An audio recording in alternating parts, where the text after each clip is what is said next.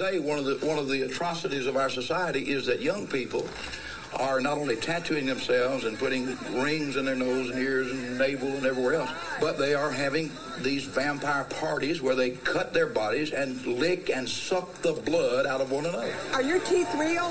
Yeah. The devil wants our children. And our children are being destroyed in America by pedophiles, by homosexuals, by lesbians, by same-sex marriage, by rock group bands.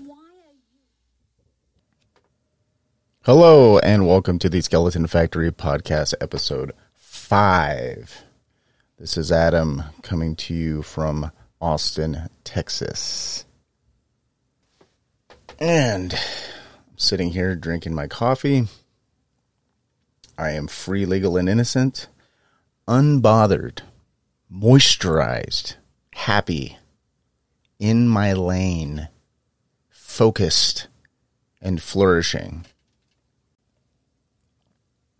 So, in the great tradition of punk rock documentaries, such as Penelope Sphere's The Decline of Western Civilization and Another State of Mind, directed by Adam Small and produced by Peter Stewart. And I bring them up because, so the director Adam Small, he's like a musical genius.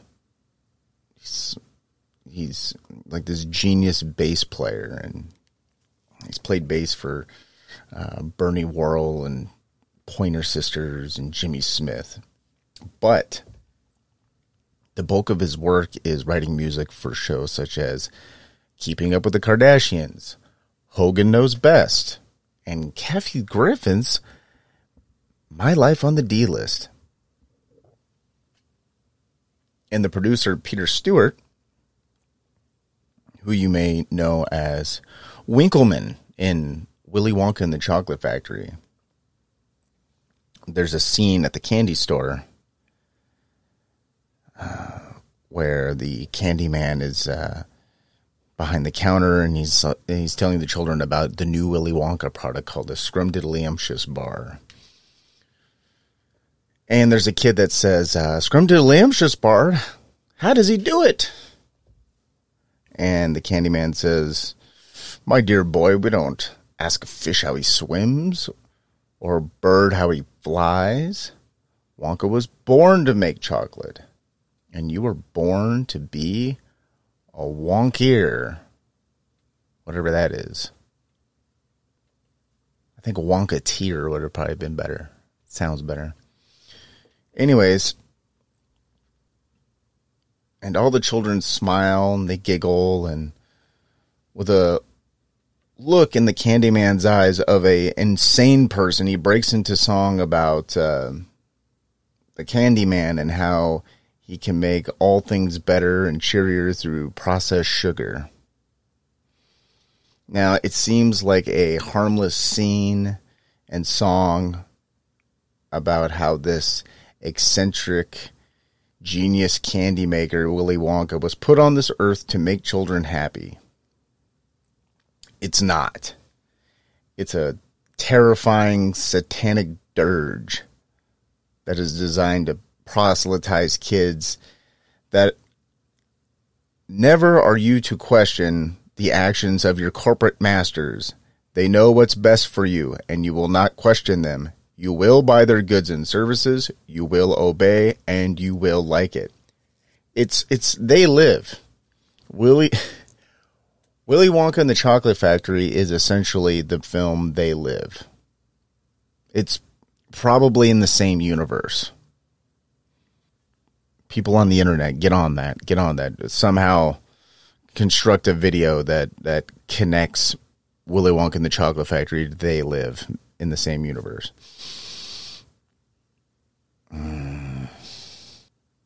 Yeah, the movie is essentially They Live. Why do I bring that up? Well, because that's what punk rock music is.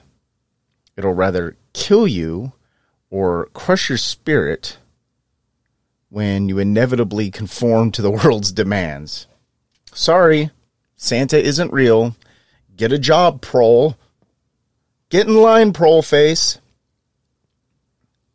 Anyhow, The Decline of Western Civilization and Another State of Mind. Those are lovely punk rock documentaries that are about teenage rebellion and individuality. But the documentary I want to talk about is not about teenage rebellion. It's about crazy people taking revenge on the world through music and fearsome acts. So I want to talk about the documentary entitled Hated, Gigi Allin, and the Murder Junkies. This documentary is more in line with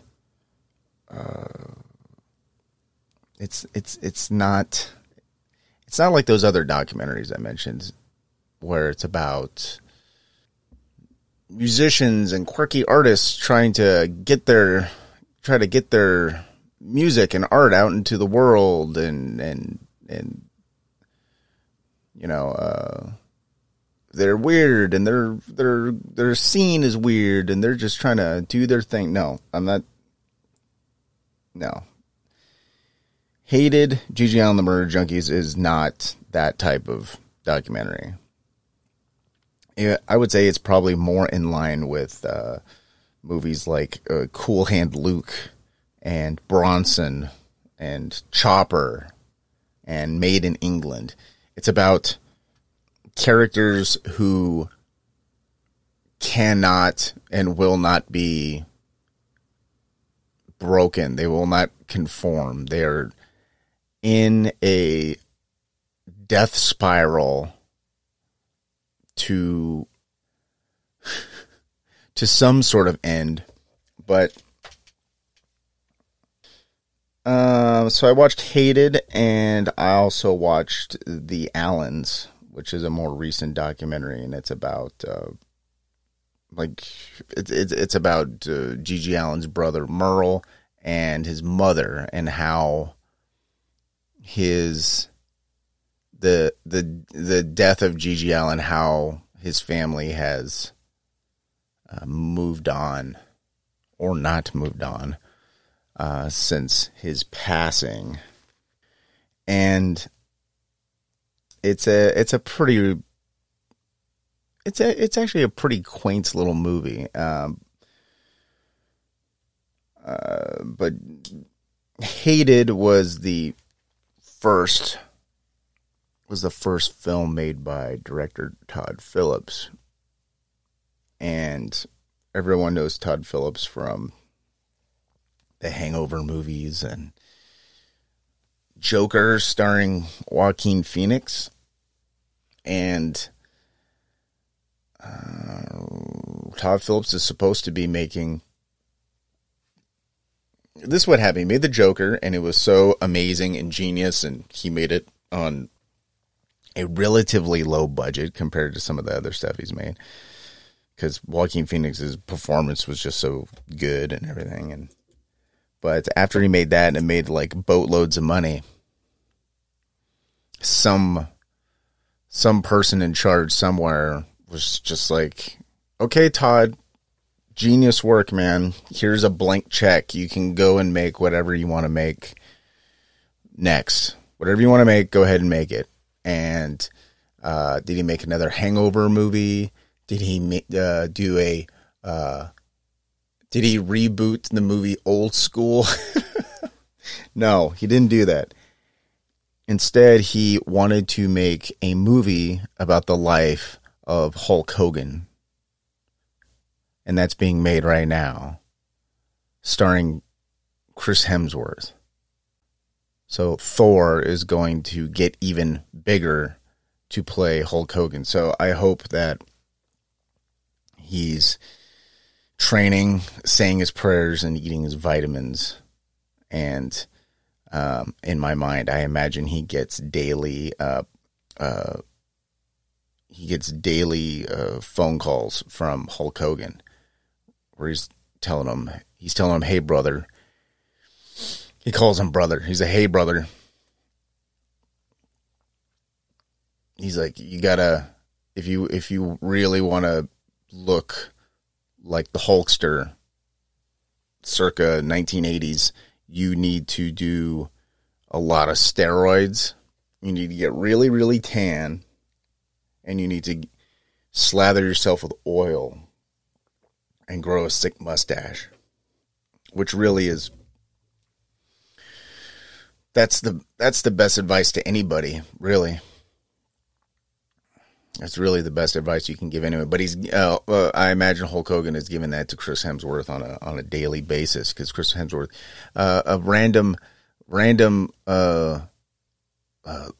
leaked photos of Chris Hemsworth preparing for the role and him getting super jacked trickle out into the internet from time to time.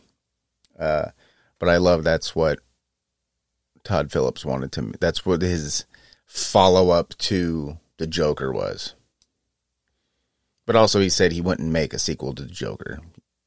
But they're probably going to make a second one anyways. Because money. Because money is awesome.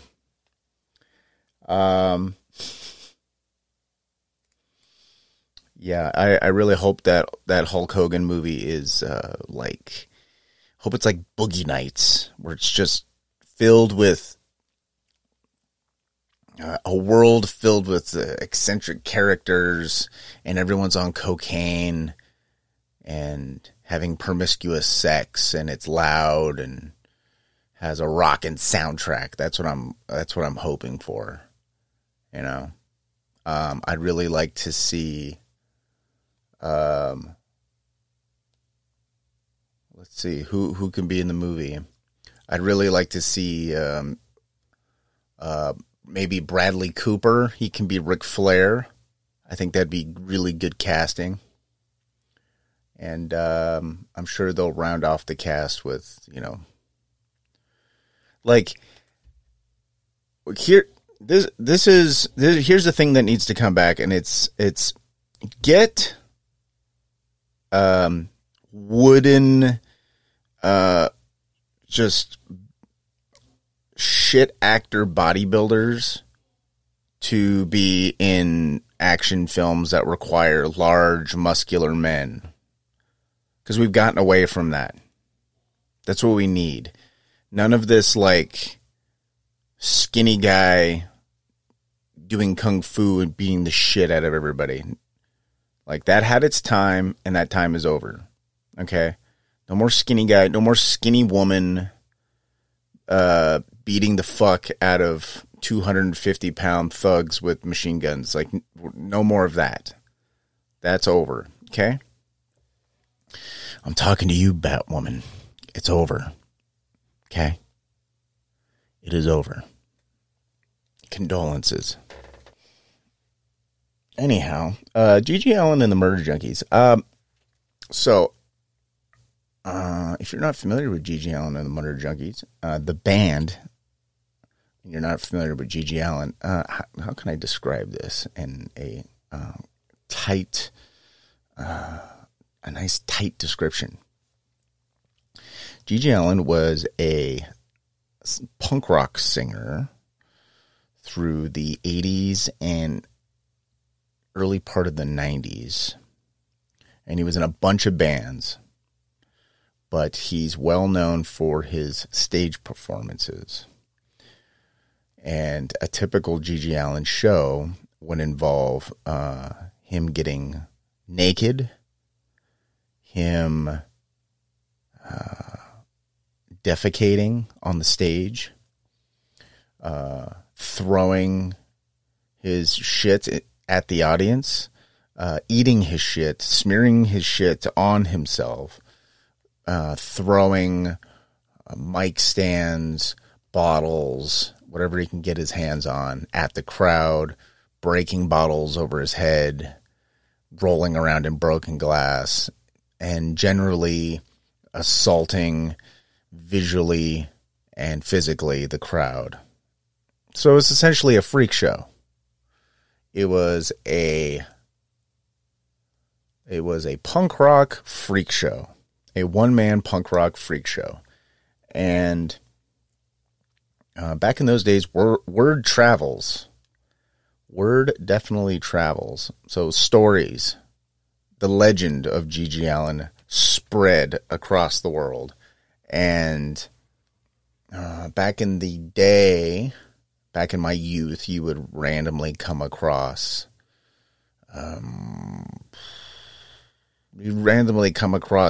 like G.G. Allin videos of shows, and it was always badly recorded. It was like on a VHS that was like recorded off another VHS, and it would just be the most chaotic concerts you've ever seen. I remember getting like G.G. Allin VHS tapes were somewhat readily available in the early 2000s when I moved to San Francisco. Like you can go to like Amoeba and just find them. And there were always these handmade artwork kind of cobbled together VHS boxes, which were already like, would get your attention because they don't have that slick, clean look of all the other movies there. There was sort of this bootlegged looking thing that you just kind of had to pick up and sort of inspect. But between the stage performances and the song lyrics, which were, even for people who were, Mr. Cool Guy, fucking punk rocker dude, like G.G. Allin was like this boogeyman for, you can kind of see how PC everyone was in the like punk scene people, based on, there were certain little things you could bring up to kind of see, to test people's reactions.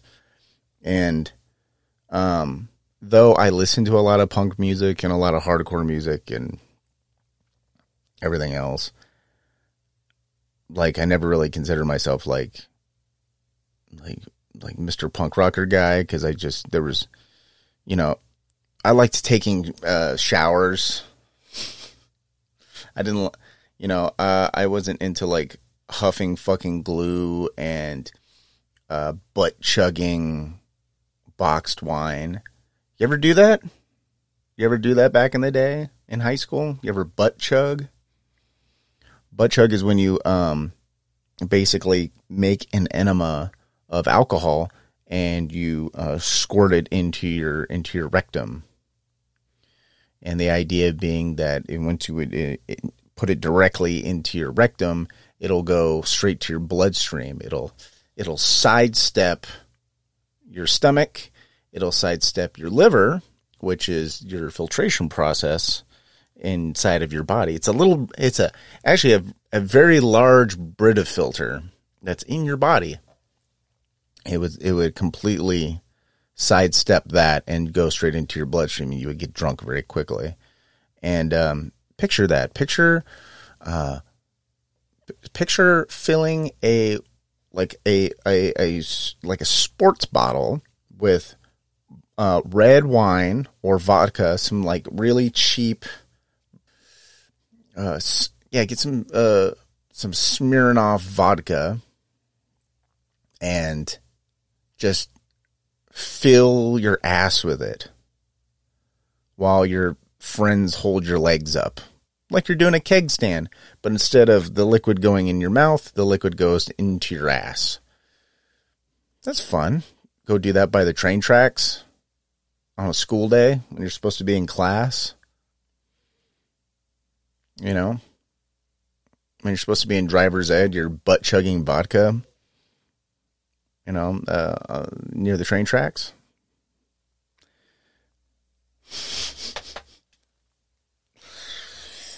I don't know, dude. Good. Okay, though I am in full disclosure, is that what people say when they want to let you know that they're honest and forthcoming? Full disclosure. I am a G.G. Allin fan. I do like his music. I find it funny. I don't find it I don't find it to be a recorded record of how to lead your life at all. I don't find intravenous drug use and playing with my feces. That's not my bag. But I do, from time to time, enjoy the music. I do enjoy the spectacle, and I do enjoy movies like this. And for as much of a nightmare as G.G. Allin was, he was sort of this like necessary evil to put a mirror up to underground music at the time he was alive, at least, even now, really, and show how full of shit and hypocritical all of your supposed punk rock heroes are. The more preachy ones, at least. You know, there's a lot of famous punk rock people who have absolutely no problem selling out. Actually, not so much selling out as they had their time as like underground punk people making music, being in bands and shit like that. But then they moved on to other things. And sometimes moving on to other things involves going towards a more mainstream audience. You know, that shit happens. But there's difference, like Henry Rollins, and I dig Henry Rollins. You know, actually one of my best friends. If you've ever listened to this show, if you listen to this podcast, the Skeleton Factory podcast, if you've ever actually made it to the end of an episode, there's some outro music that plays, and that music was made by my dear friend John Stewards, who lives out in Oakland, California, and he has been a friend of mine for damn near half my life. That's crazy to think about. But John's a lovely man. Has really good taste in music. He's a musician himself. He's kind of like an everyman. He's sort of transformed over time to become the sort of everyman, and I like him a lot. He's a very funny guy, and it's weird because for all the other people, he's one of those people who's just able to have friends of all different stripes, like people who are way more got their shit together than I do, but he still stays friends with me for some reason. I don't know why. Would I be friends with me? I don't know. I don't know if I would be friends with me. The older I get, the more I'm like, realize I realize my hangups and how difficult I am to be around. But I don't know. John and I talk almost every week on the phone, but he made that outro music for this show. And Johnny, if you're listening, thank you, buddy. I love you. But yes. Oh, yeah, I remember I was bringing up John. John surprised me one day. We were hanging out in Japantown, and we got some lunch and some drinks and shit, and we were heading back to his car. And he surprised me.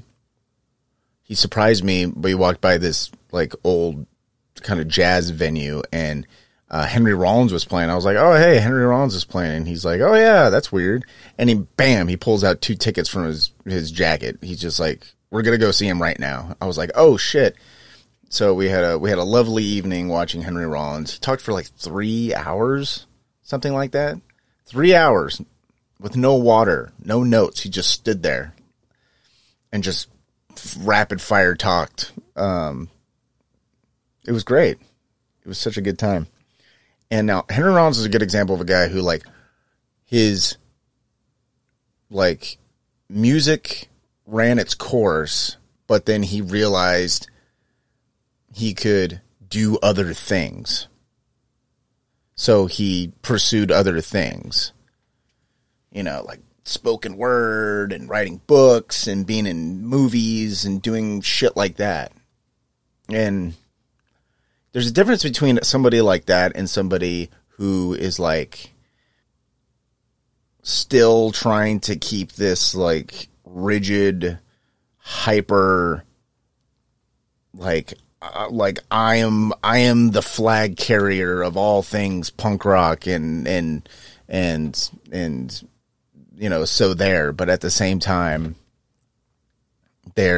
anytime they perform anywhere, it's always like sponsored by some fucking company who is the exact thing that they're fucking fighting against, or pretend to fight against, at least.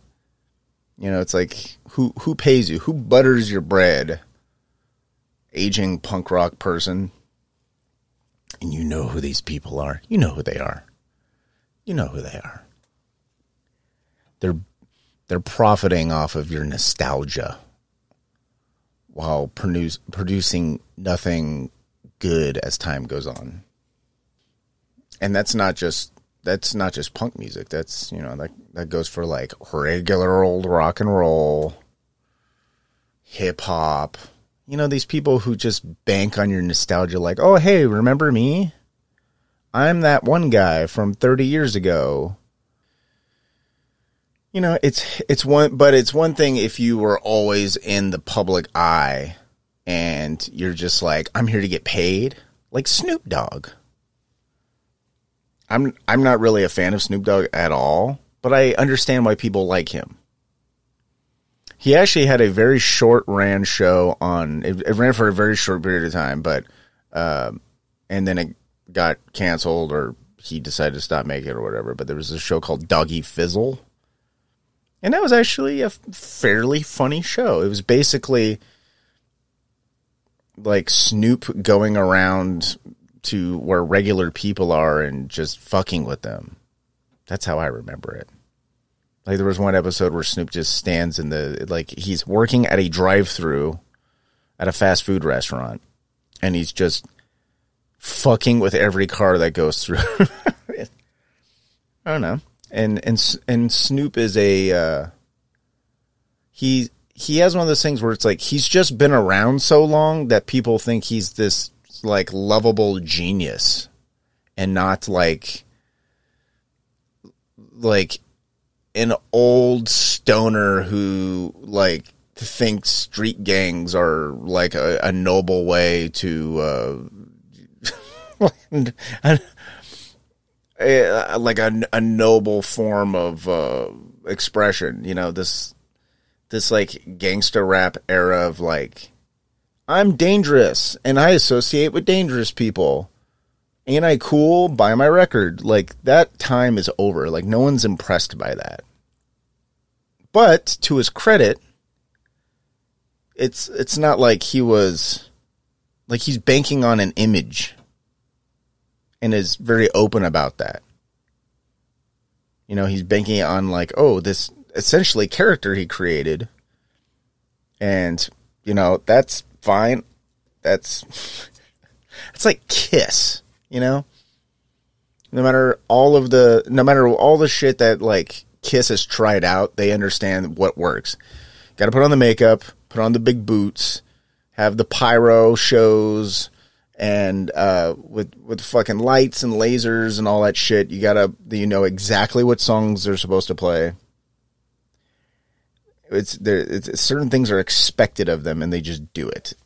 Okay, and they just continue to get paid. Like, that I totally respect, but this idea of like, fuck the system and fucking, you know, we're part of the working class and it's like, no, you're not. What? And living in the Bay Area, you see these supposed kind of punk rock celebrity people. It's like, you are a bloated alcoholic who's clinging on to the tiny piece of celebrity you have so that you can fuck 17-year-olds. That's what you're doing. And that's not just California. That's everywhere. I'm sure wherever you live, wherever you're listening to, there's certain people who were like, the fuck the system, we're going to tear it down with fucking Molotov cocktail people, like, who are young and sexy and interesting and different and weird and whoa, and then they just end up becoming bloated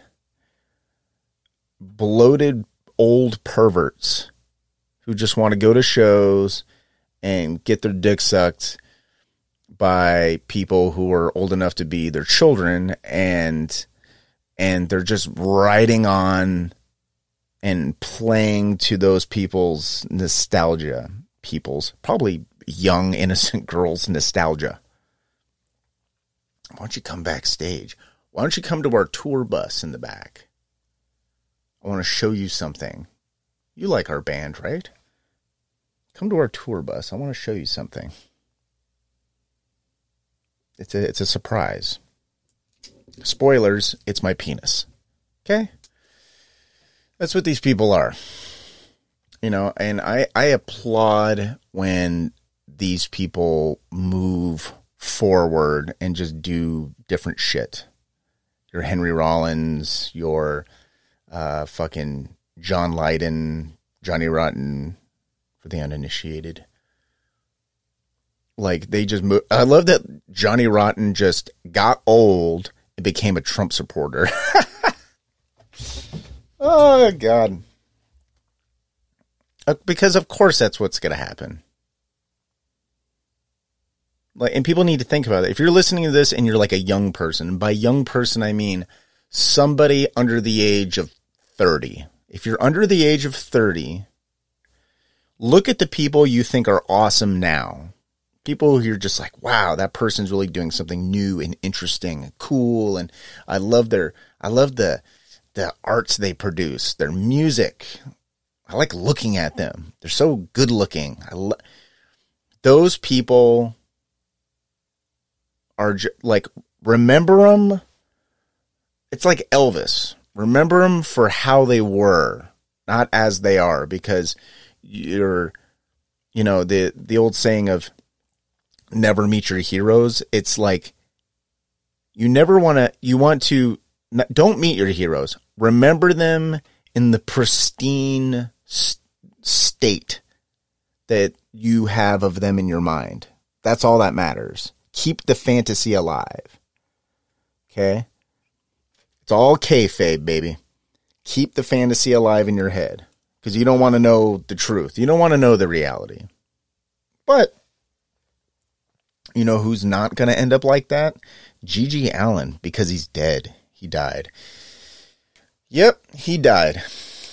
The documentary basically goes through, it basically sets up,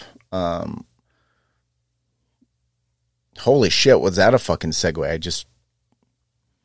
I bet you forgot we were even talking about a movie right now. I know I did. Just haven't eaten anything this morning. I've only been drinking coffee.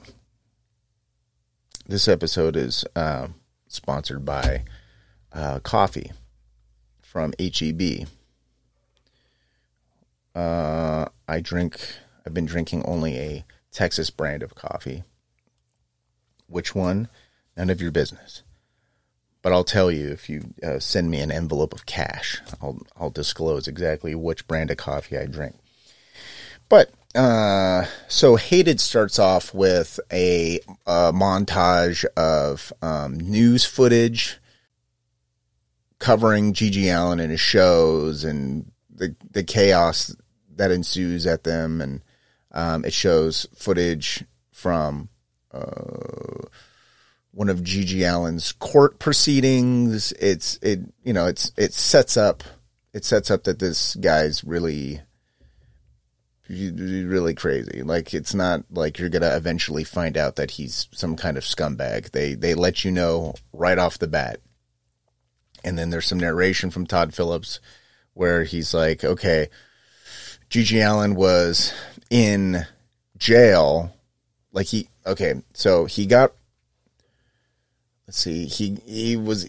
Allin just got out on parole, and he decided to skip parole and go on tour. Genius. Okay, so that right off the bat is like, wow. Someone who just gets out of prison and they're on parole, and they're probably, if you've ever watched a TV show, when you're on parole, you're not supposed to leave the state. What does he do? He immediately leaves the state and goes on tour. So Todd Phillips is basically kind of following G.G. Allin through this tour. Now, this tour, it's all through the United States, and it's basically the last tour for G.G. Allin because, spoilers, he dies at the end. And it goes through talking to some of G.G. Allin's friends from high school. It goes into talking to some of his old teachers. Like, who was he growing up? They talked to his brother Merle Allin and how they both grew up, and they had this really weird father who, you know, like, for instance, when G.G. Allin was born, his father demanded that his mother name him Jesus Christ Allin because he had a vision of Jesus, and Jesus told him that he would have a son who would become like a Messiah-like figure. So he had to name his son Jesus Christ. So, but his father was also would do weird shit like he would drag furniture out into the yard and set it on fire, and he would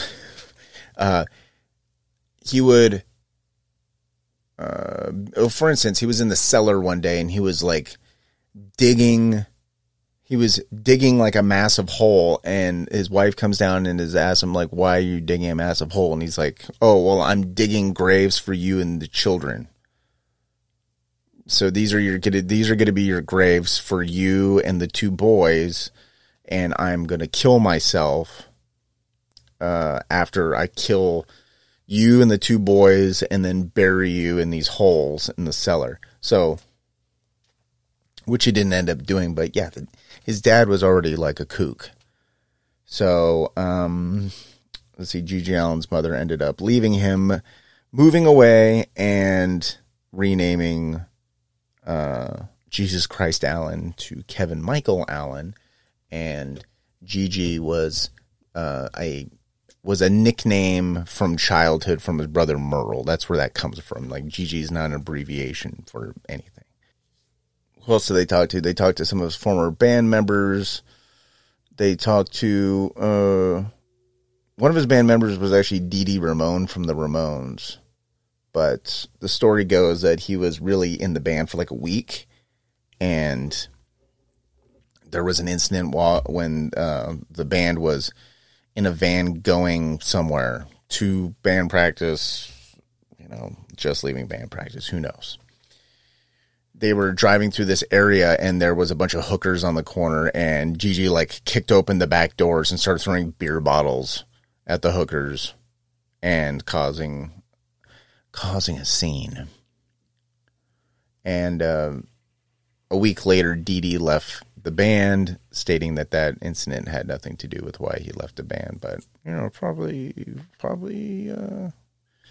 had something to do with it.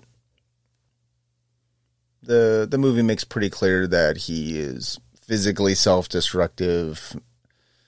He's from the stage performances, from smashing and breaking a bunch of his own teeth with a microphone, and his excessive drug and alcohol use. That'll make you old fast. The documentary is a nice, safe way to sort of watch the chaos of this one crazy, rebellious guy, from a safe distance, but really kind of get a feel of who he was, how he lived his life, how he lived the last years of his life, in and out of jail, out of hospitals, and eventually coming to an early end. And they don't really mention this, but there's one part where they talk about how Gigi Allin was supposed to commit suicide on October 31st, Halloween, and of 1990. He was supposed to commit suicide live on stage. That was his claim, and he was. I think there was a couple of dates he was supposed to kill himself, but I believe right when the documentary begins, so the date he was supposed to kill himself, he got arrested. So there was no show for him to play, and there was no show for him to commit suicide in front of because he was incarcerated. So there's a part of the documentary where people question and doubt like if he was ever going to kill himself at all. And so yeah, pretty self-destructive guy, but he had this sort of like weird magnetism, like people were drawn to him. He had this sort of anti-hero outlaw thing to him, and I think people love those types of people. Every genre of music you can think of, there's some person who's this non-conforming weirdo that people just glob onto. I don't know what that is. Why is that? Why do we do that? I don't know. It's like watching a wild animal or something. Like why do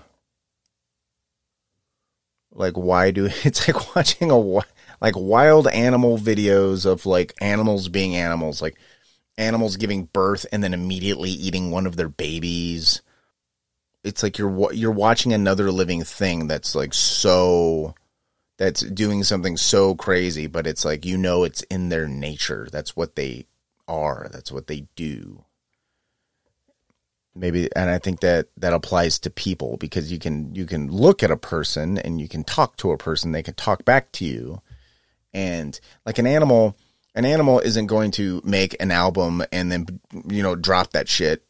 And, no one's looking at the next banger from some fucking animal, because animals don't make music and release it. So, but people do. So I don't know. I think we look at these people like they're animals. And, there's actually, I will back up. There is one exception that I can think of.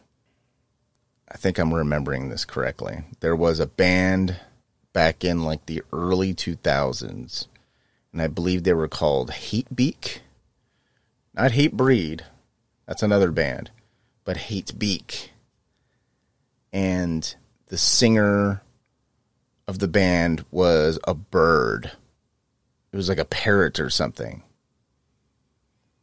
So there you go. There's some music made by an animal. And I read in some zine a long time ago, it was like a review of some fucking band, and their lead singer was like a pit bull. It was a dog. I don't know how that recording session works. You just throw shit at the pit bull and just record it barking at you. Like you just dangle a steak just out of reach and record the dog barking. I don't know. I don't remember the name of the pit bull dog band. It's probably some dumb hardcore band. I think fucking hardcore bands kind of ran out of ideas by the time the 2000s begin. I don't know. Is there any other animal based music? What was it? It was like TBS. I think it was like old cable. Back when there was cable, there was TBS, also known as TNT. It was a cable channel and owned by Ted Turner, and during Christmas time, there would be a commercial where they would have a bunch of dogs sitting by like a fireplace and a Christmas tree. They were maybe wearing Santa hats too, but they would bark jingle bells. They would, oh my God, what am I talking about? Okay. Anyways, yeah.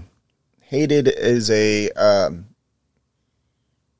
you get some really good footage of stage performances, of interviews, and you get to get a look at this crazy freak show of a punk singer and his band, and how they sort of like navigate through the world. You know, like I said, it's like a freak show, but to this day, there's still tons of rabid fans.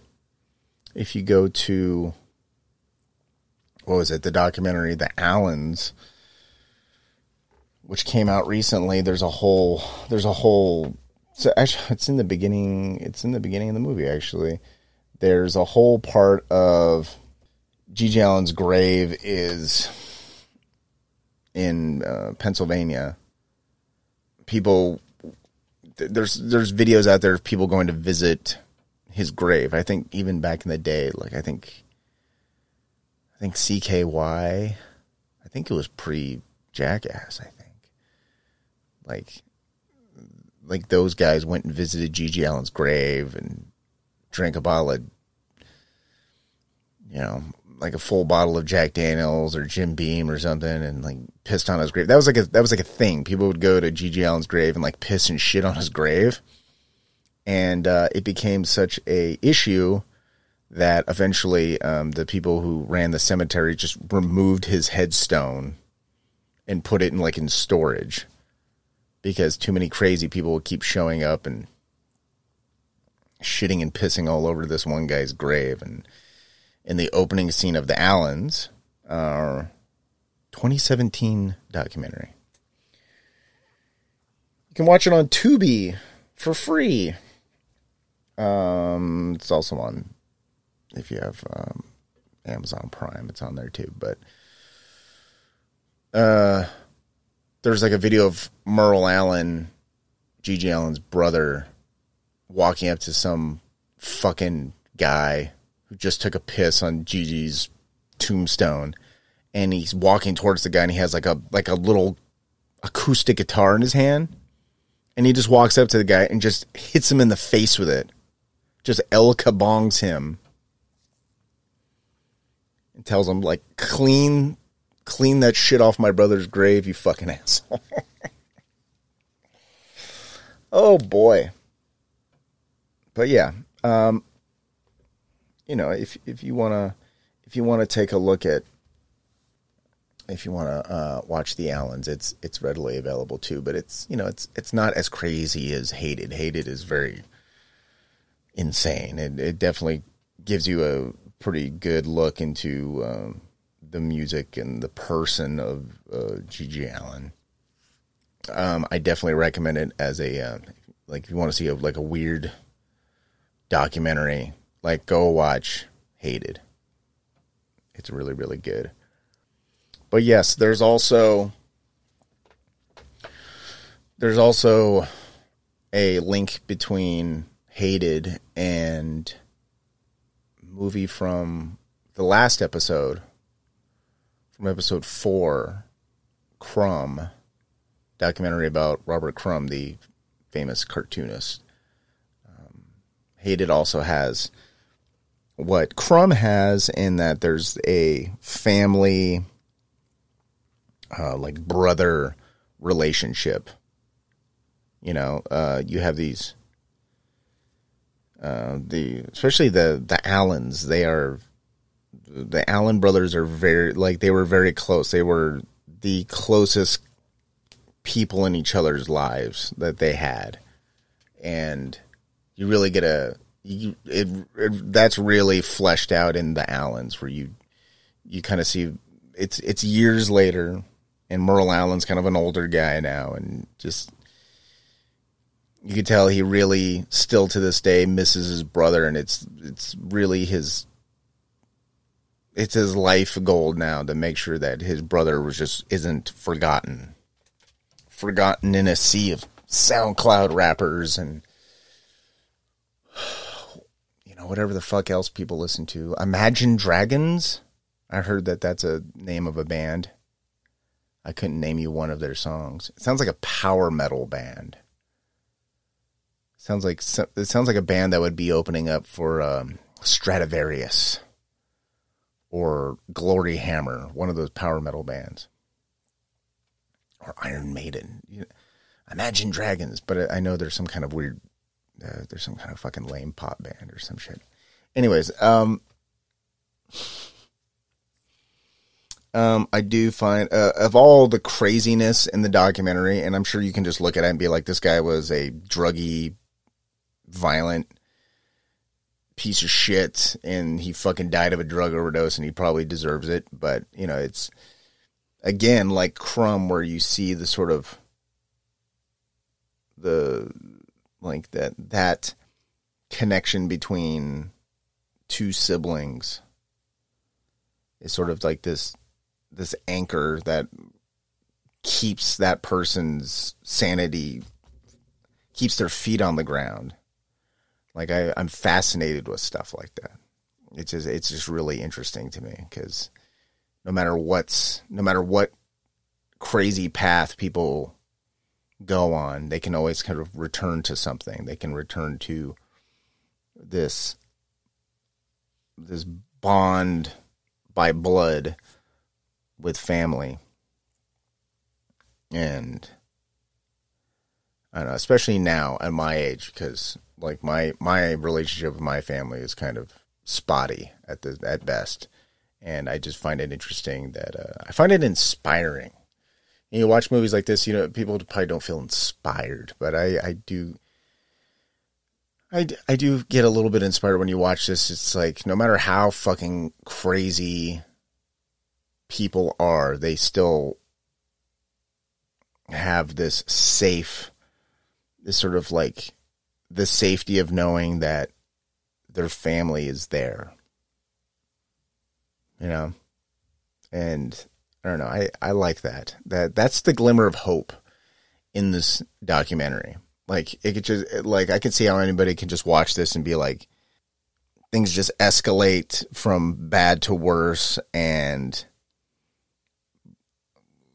the people in this movie are despicable, and of course they're gonna have people rush the stage and beat the shit out of them, and fucking, of course they're going to die of drug overdoses. And of course, when they're dead, people are going to piss on the grave. It's like, that's surface level shit that people who are very dismissive, they'll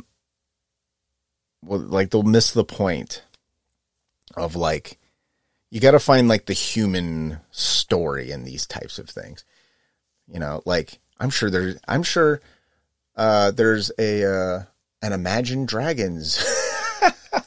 If there was an Imagine Dragons documentary or some other band whose music I just don't give a shit about, like, I don't have to like their music, but I'm sure like somebody could direct something, like a story of like, here's the human element of these people, and this doesn't work across the board. If you've ever seen that fake documentary, what's that fucking white girl's name? Taylor Swift. There was a documentary on Netflix. Don't ask me why I saw it, but I saw it. And that is not a documentary.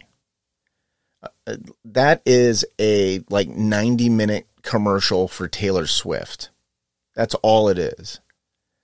A documentary is like made by somebody who has like a point of view, they have a voice, and they want to look at some shit that's happening in reality to real people and add dimension to it. So when you watch it, you are like, wow, those are real people that I'm watching in the world. And this is sort of their story arc. This is their struggle. And there's none of that. You know what the biggest struggle Taylor Swift had? And in her Taylor Swift documentary? And it wasn't, and people who may have seen it might say, well, you know, she had to deal with an eating disorder. It's like, everyone deals with an eating disorder. But people don't call it eating disorders. They call it something else. Or they don't even try to diagnose it. They just deal with it and move on. Okay? Everyone eats like shit. There's like a handful of people in the whole world who actually eat how you're supposed to eat. Everyone else just willfully eats garbage. Okay? Me included.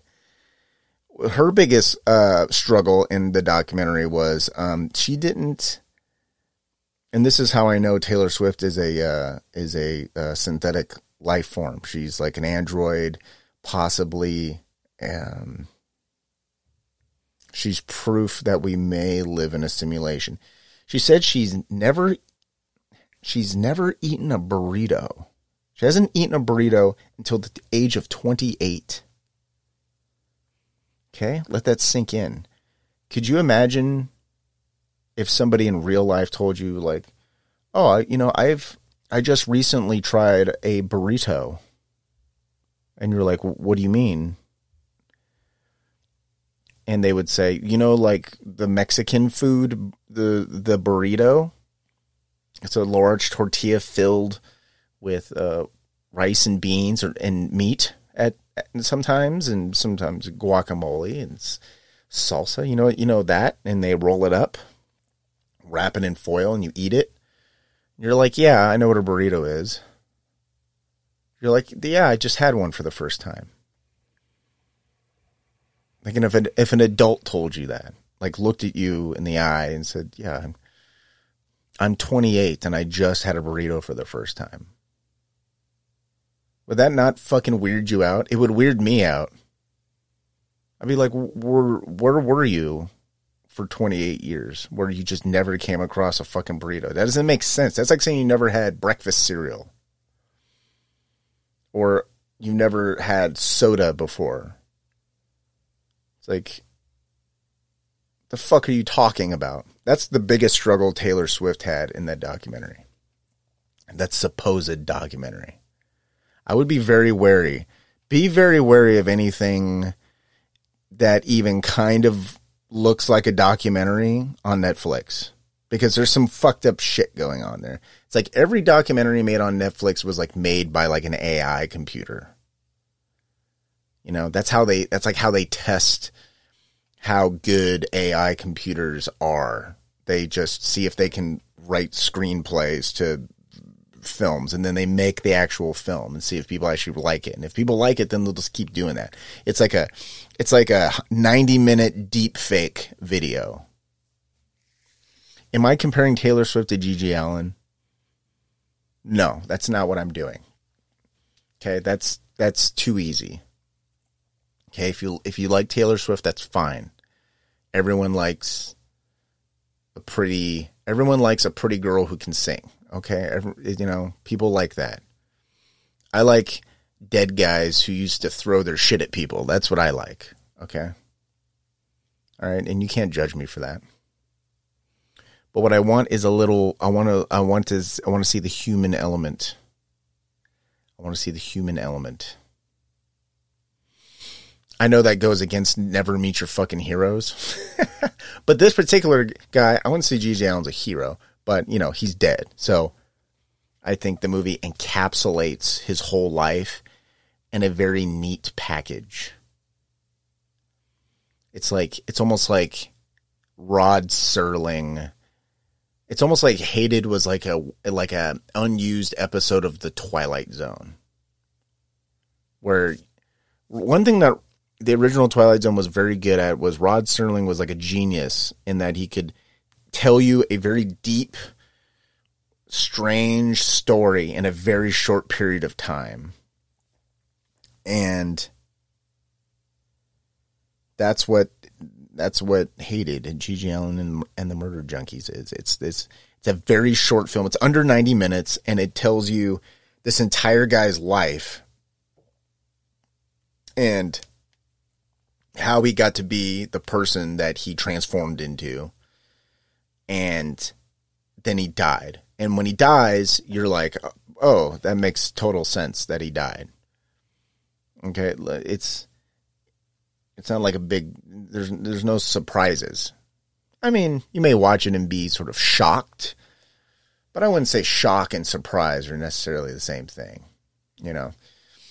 Also, it's just a really good way if you're on a plane or you're commuting on a train or whatever, like, and you're just sitting there.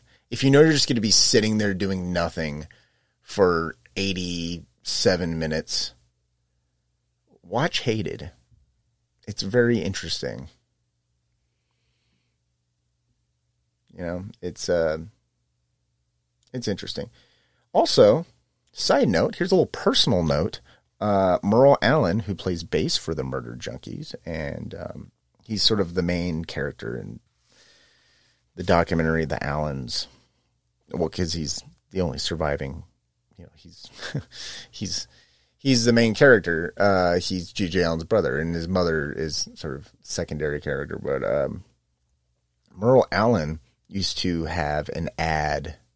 He used to post ads on the back of Maximum Rock and Roll, which is like this like long time kind of like underground punk magazine. And he used to have ads on the back where he's like, okay, send me $1 and I will send you a catalog. That's how most punk distros and shit like that works, where if you wanted to buy things like these like rare records and whatever, like you had to send $1 or sometimes just a stamp to whoever, and then they would send you a catalog, and then you'd order things from the fucking catalog. So it would take months to get anything back then. So there was anticipation. There was no instant gratification where you can just look up something and watch it or listen to something, and you're just like, yay, that's good, or oh, that sucks. Merle Allin had this, and this is like thinking about it now, it's like you can just get away with, you know, selling other people's intellectual property, and it was totally legal. It's great. Basically, you would send him $1, and then he would send you a catalog, and in the catalog, he'd be like, okay, here's a list of live shows from bands you may like. There's a giant list. He's like, okay, you can pick as many live shows that'll fit on like a 2-hour tape, and I'll put all those shows on that tape. So you'd have to go through and figure out which shows you can kind of like piece together to put onto a tape. And then he would record it on a VHS and then send it to you. And I don't even know if I own it anymore, but I did get a tape from him once, and I remember what was on it. It was 3 separate bands. One was from the band Vice Squad, and there was this thing called Vice Squad the movie, and they're like a British punk band. There was there's like this British punk band, this like oi band called The Business.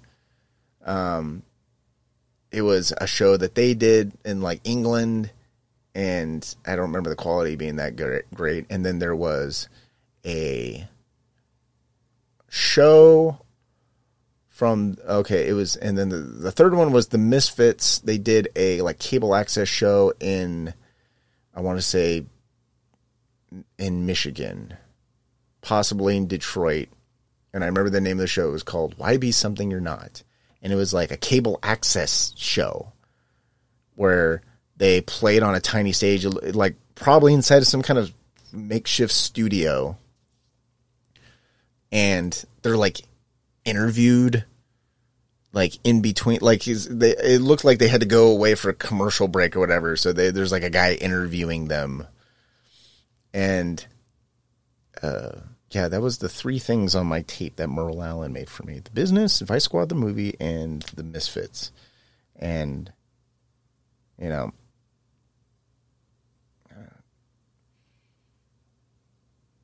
and even today, even in the Allin's documentary, like, he's still hawking shit online.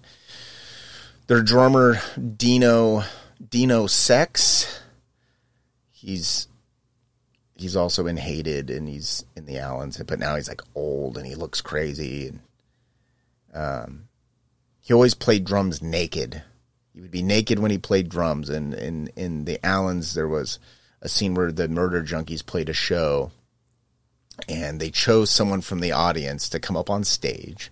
This is like a break in between songs. It looked like it was like, we're going to choose someone from the audience, and you can stick Dino's drumsticks in his ass. So they chose some young lady from the audience, and he lubed up the back end, the thicker end of his drumsticks. Okay? I think he even taped them together. So it was like two drumsticks, and he just was like, told the girl, okay, insert this into my ass. You know, and that just was entertainment for the crowd. It may not be your type of entertainment, but the people who were at that show were entertained. Something for everyone. Okay? I believe there's always something for everyone. And these guys aren't like 20.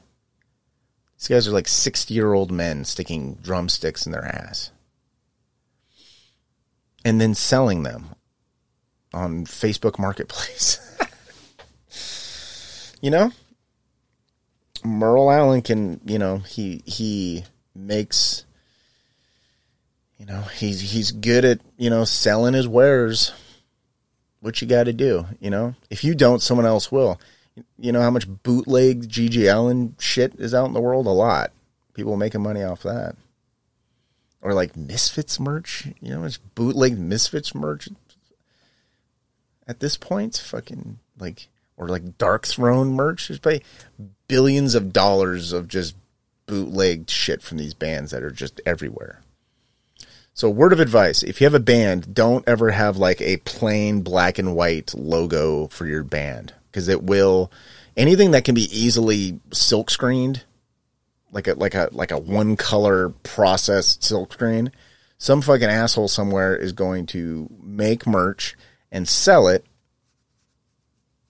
and your band will make no money off of it. So, have the most complicated fucking logo you could possibly have. Anyhow, that's it for Hated, G.G. Allin, the Murder Junkies. Directed by good old Todd Phillips. Go check it out. I definitely recommend it. It's a film from 1993. And, you know, budget of $12,000. Wow. That's shockingly high for what the documentary is, but, you know. And if you like Hated, go watch The Allins. The Allins is really for people who probably already seen Hated and know who G.G. Allin is. It's really for fans. If you're just some rando and watch it, like, you probably won't get it or care or you'll probably be bored to death. But if you're already like a G.G. Allin fan and you've already seen Hated, go see The Allins too. It's fine. It's fine. What else? How much time do I have? Got a little bit of time here, not a ton. I want to get into what I've been watching. It is still October. We're entering into second week of we're in the second week of October, and you know it's Halloween season, so you got to watch spooky movies during this season. Sit around eating bags of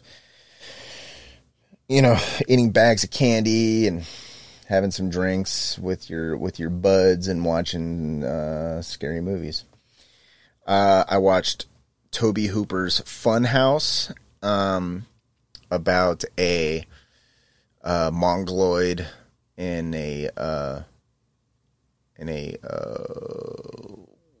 rubber mask who's very rapey, and that's not what it's about. It's about a bunch of high school kids who go to the local carnival, local traveling carnival fair in their town, and they decide to, once the carnival closes, they want to sneak into the fun house, the little spooky fun house ride, and spend the night there, hang out, drink, have unprotected premarital sex, and smoke marijuana. That's what they want to do. That's what you do in a small town. But once they get in there, all the doors are locked, and then they realize they witness a murder. They witness the monster of the movie kill the carnival fortune teller because she tried to get $100 back in those days for sex, and then he premature ejaculates, and she refuses to give back the $100, so he kills her. And the kids who snuck into the funhouse witnessed this, and now they're locked in with the mongoloid creature and his not captor. I guess it's his father. I guess he's technically his father, who's like a gross carny person. And they have to try to survive the night because they can't leave there alive. They witness them commit a murder. So 1981. It's definitely one of those movies where there's that weird crossover thing where you look at a movie and you're like, is this the fucking 70s with everyone's fucking Firebirds and their fucking bell bottoms and their dumb hair? And it's like, no, it's the 80s. There was a big crossover where this fashion and hairstyles just crept into the next decade. But Funhouse, directed by Tobe Hooper, who we all know from directing the Texas Chainsaw Massacre and Texas Chainsaw Massacre 2, if I'm not mistaken. So watched that, and that was fun. That's a fun movie. It's weird. You know, it's not nearly as good as Texas Chainsaw Massacre, but if you want to watch a weird 80s horror movie with like a really goofy fucking monster, and you know, everyone in the movie gets killed except for one girl who survives at the end, you know, you can check out Funhouse. It's not awful, but it's not amazing either. And then I watched Friday the 13th Part 3, which we all know is it's the Friday the 13th where Jason Voorhees gets his signature hockey mask. And, you know, I like the Friday the 13th movies. I will still say that, you know what? I'll watch it and I'll talk about it on the podcast. Friday the 13th Part 5. That's the best. That's one of the best Friday the 13th movies, and it's a favorite. It might be my favorite Friday the 13th movie, maybe. They just up the stakes in that movie. You know, it's so ridiculous, and it's wonderful. It's like 80s ridiculous. It's not like Jason in Space ridiculous. That's like a whole sexual, deviant, coke-addicted, millionaire movie studio moguls wanted to make a Jason movie, so they put it in space. And for no other reason than to, I don't know, have a casting couch section with a bunch of young chicks to put into the movie. I don't know why that movie was made. I have no idea. I don't know. It has its charm now, but Friday the 13th Part 5 has a nice 80s charm. And by that I mean mustaches and cocaine and lots of titties and Um, people wearing leather pants and jerry curls, shit like that. Shit like that. That I like that. I like that tone. I like that ambiance. There was a small group at the house, and I was in my fucking multi-billion-dollar podcasting studio doing shit, editing the last episode, and I went out in the living room, and there were some of my peoples were watching American Horror Story. There's a new one. I guess there's always a new one, constantly. And I don't know exactly what it's about, but the 5 minutes I stood there and watched was it was like the 60s or something, where the government made a deal with aliens. They were going to give us their technology so that we could do something with it. I don't know. There was a guy from one of the guys from Fire in the Sky played Richard Nixon, and he was wearing Richard Nixon makeup, and he looked terrible. The good saintly husband from Sex Life. Have you ever seen that fucking abortion from Netflix? That's the husband from that plays John F. Kennedy, and he didn't even try to have like a fucking New Englander John F. Kennedy accent, that's already annoying. If the guy's going to do a Nixon impression, like, you would think that whoever's playing Kennedy would at least try to talk. He would at least try to talk like John F. Kennedy at the end of this decade. But he didn't. I don't know. I'm done with American Horror. I've been done with American Horror Story. Like, I've tried to watch multiple seasons. Like the fucking Coven one, and the fucking Freak Show Circus one, and the hotel one. Like, I give it the benefit of the doubt because there's good actors in it, and it's shot well, and they have interesting premises that they kind of kind of lure you in with. But then once they lure you in, they shut the door behind you, they hold you down, and they just shit in your mouth. Like, I just feel, cheated and deceived by American Horror Story. So I just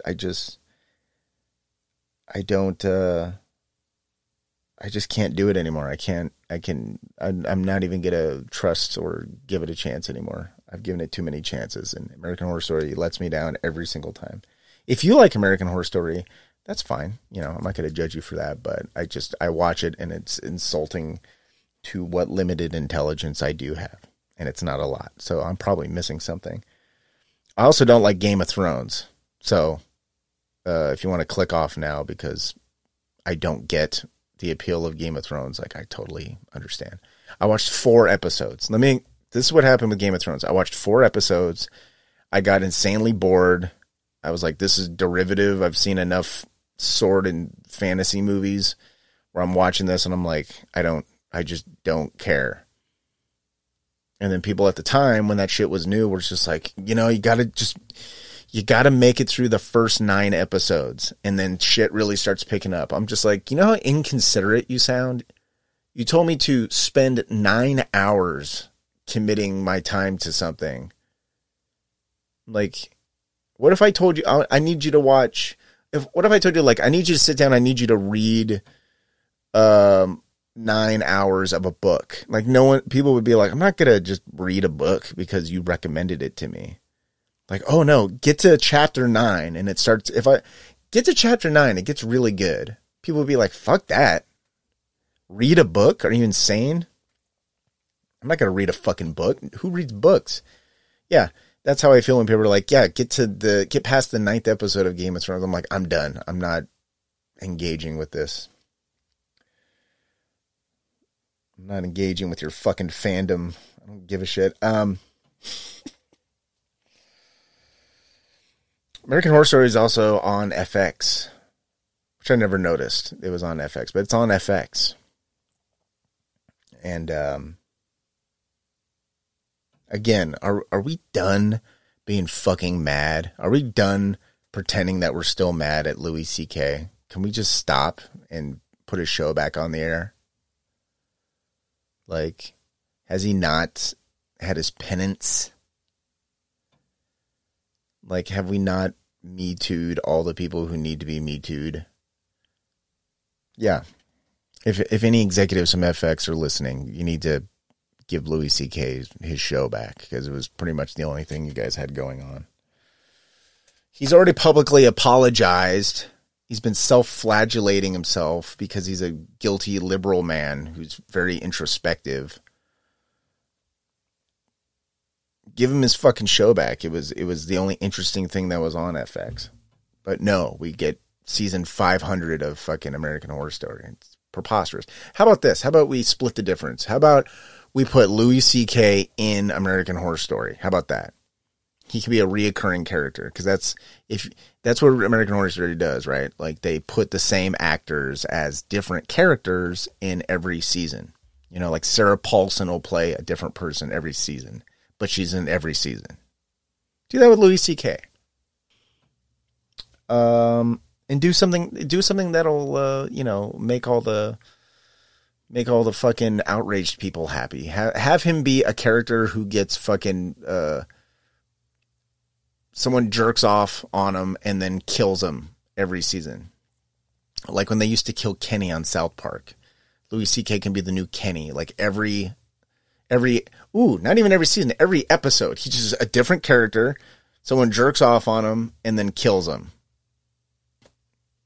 I think Louis C.K. might even be into that. I know I would be into it. I would tune in to watch that.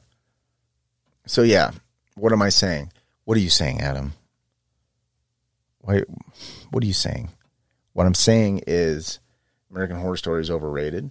You know what else is overrated that I watched this week? The Abyss. James Cameron's The Abyss. James Cameron, who crushed it throughout the 90s. He did The Abyss, Terminator 2, Judgment Day, Titanic. Crushed it.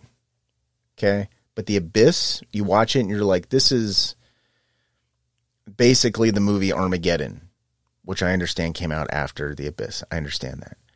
But if I had a choice between watching The Abyss and Armageddon, I want to watch Armageddon. And I don't even fucking like Armageddon. But it's basically the same story. We have to save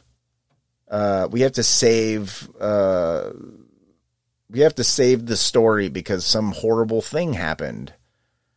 You know, Armageddon, it's like meteor coming at the world, and The Abyss, it's like, oh, there's a underwater exploration team stuck in a submarine at the bottom of the ocean. We got to go get them, but then we encounter an alien species that lives in the ocean. You know, it's like The Abyss has like a lot of good shit in it. It's got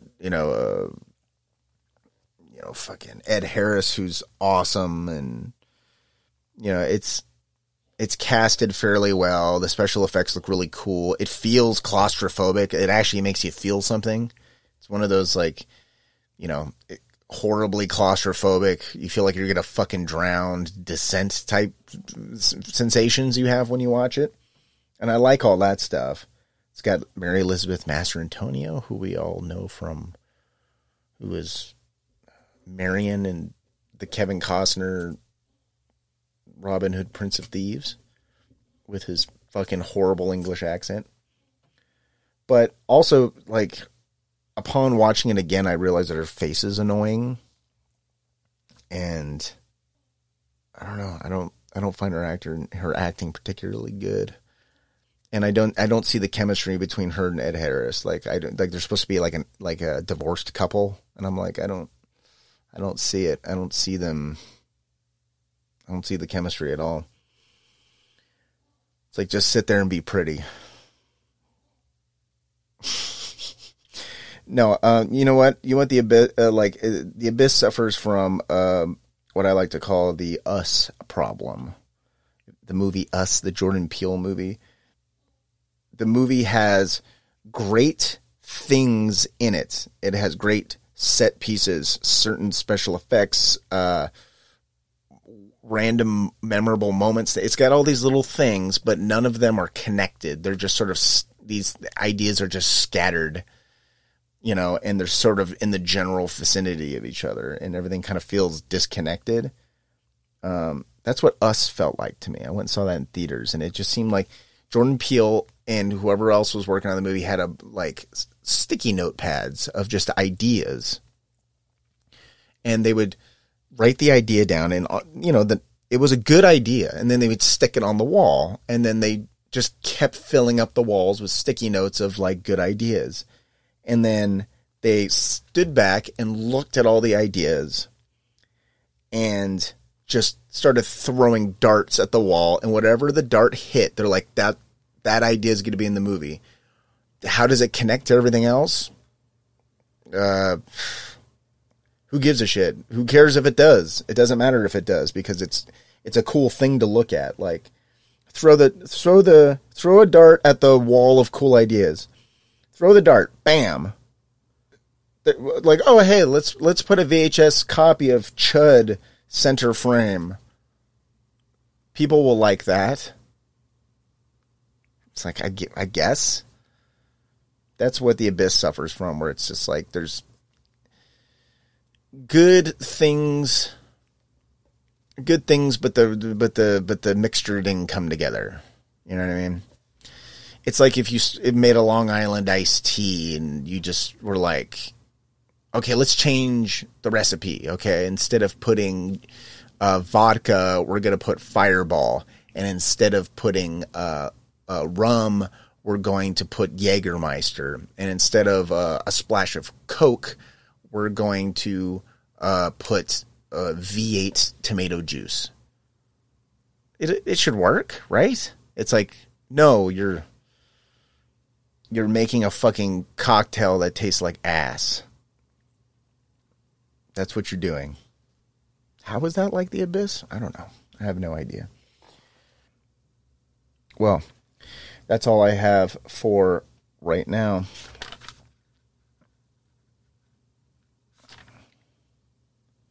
Okay, so through the power of technology, I'm going to leave, and then I'm going to come back later and pick up where I left off. And I know I wanted to talk about COVID news. I wanted to talk about Tyson Fury, Deontay Wilder 3. And let's see, Lamb. I want to talk about Lamb. I want to go see that, and I want to go see Halloween Kills. Still need to get tickets for that. So I'm gonna leave now, and I'm gonna be back in a split second after many hours have gone by. And I'll be right back. Ready? Go. And just like that, I'm back. See how quick that was? It's like I didn't leave at all. Did an hour go by? Did 8 hours go by? Did a full 24 hours go by? I don't know. I don't know. I do know. You don't know. But, all right. Enough about movies. I want to just touch on my never-ending battle with YouTube and how I pay good money for YouTube Premium. And still, YouTube insists on putting COVID-19 news, their COVID-19 news playlist in the smack dab middle of my main page on YouTube. You know, I want to just scroll. I spent years and money, you know, getting all my subscriptions and clicking the notification bell and making sure that all the things that I want to watch appear on the screen when I go to YouTube. You know, I should be able to type in youtube.com and see all of the things that I like to see. I like there's Count Dankula. What else? The Grim Life Collective. Why does COVID-19 news need to be in the middle of all of that? I could close it. That's an option. I could just close it. But I shouldn't have to. It shouldn't even be there.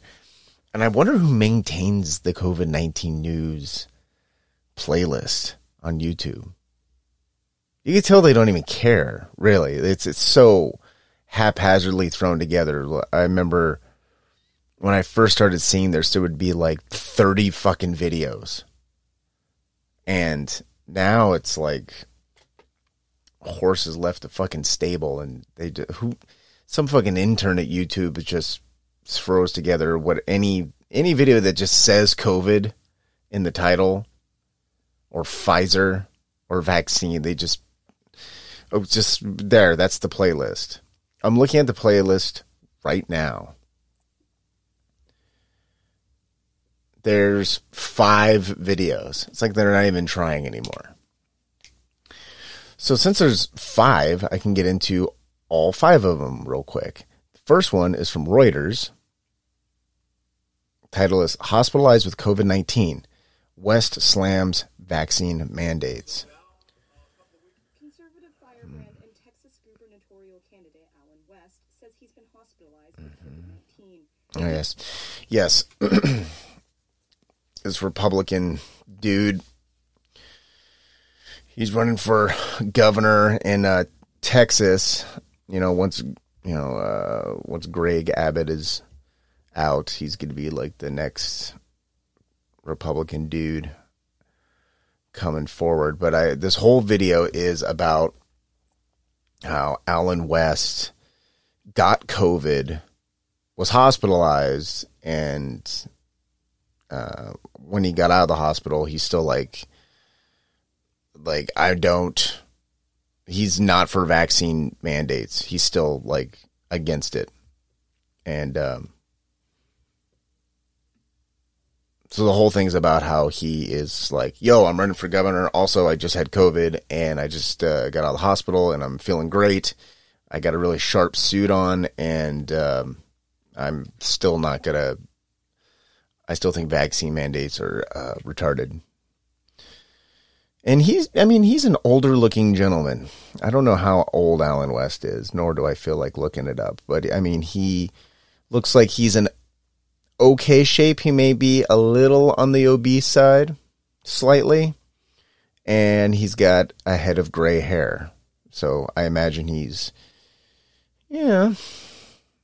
late 50s, early 60s maybe, but he looks like he's in, he's in decent shape for his age.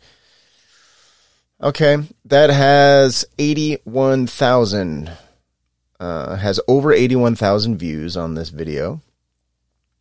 It has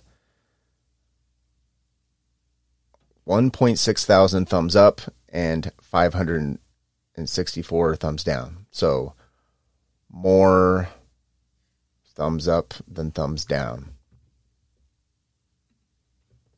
Okay, so apparently people are just totally fine with that. What's the next video? The next video is from CBS News. CBS News. Title is U.S. administers 400 million COVID vaccine doses as some states struggle with vaccinations. Let's see. So they go through some numbers here. 56% of the population is fully vaccinated. In the U.S., 65% of the population is at least partially vaccinated. And of fully vaccinated people, 3.9% of fully vaccinated people got the booster. How does that even make sense? That is, what are these numbers? Okay. Oh my God. No. Okay. First of all, this has 420,000 views. It has almost 420,000 views on this CBS News video. It has 1.6 thousand thumbs up and almost 9,000 thumbs down. And this whole, the beginning of this, it's okay. There's like this, the screen, I just paused it and it says U.S. coronavirus vaccinations. 56% of the population is fully vaccinated. 65% of the population is at least partially vaccinated. Do you see the problem already? It's like 56% and 65%. So that's, I'm not good at math, but what I can tell you is that's 121%. So more than half of the population is fully vaccinated. 56.3% is fully vaccinated. 65.2% of the population is at least partially. Well, what? Hello? No wonder this has 9,000 thumbs down and 1,000 thumbs up. It's like, regardless of your stance on vaccinations, like, just the math, and this is, so the source for this is the CDC for this video. So, I mean,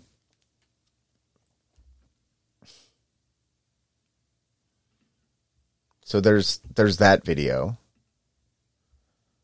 What is the point of all this, Adam? What is your point? We were talking about G.G. Allin movies. Now we're talking about vaccinations. The point is, I need to bring this up because YouTube keeps putting this playlist on my YouTube page, and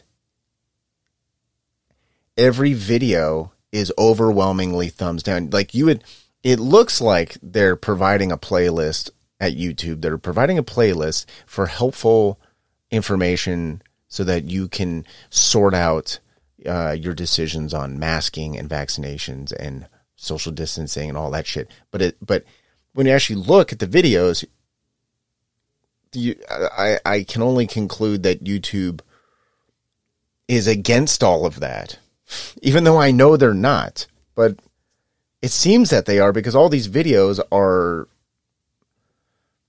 they're just videos that nobody on YouTube likes. No, like people go out of their way to click thumbs down on these videos, yet YouTube cobbles these together in a list and gives them to you as if they're helpful information. Okay, I'm going to do this other one here. This is from WKMG News 6, Orlando. Click Orlando. Okay, so this is from Orlando. COVID-19 vaccinations move back to Barnett Park.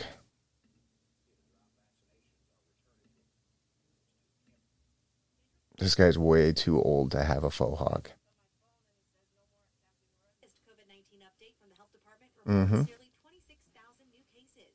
That's 10,000 fewer than the week before. Okay, yeah. So most places, numbers of infections are going way down, which is great. Especially since, I live out in Austin, and there's, Austin City Limits is going on, and people are going to concerts, and, people are, there's large gatherings taking place. So it's good to see the numbers are going down. But this video again, and this is just some local Orlando, like local news. I don't even know what this is even an affiliate of. It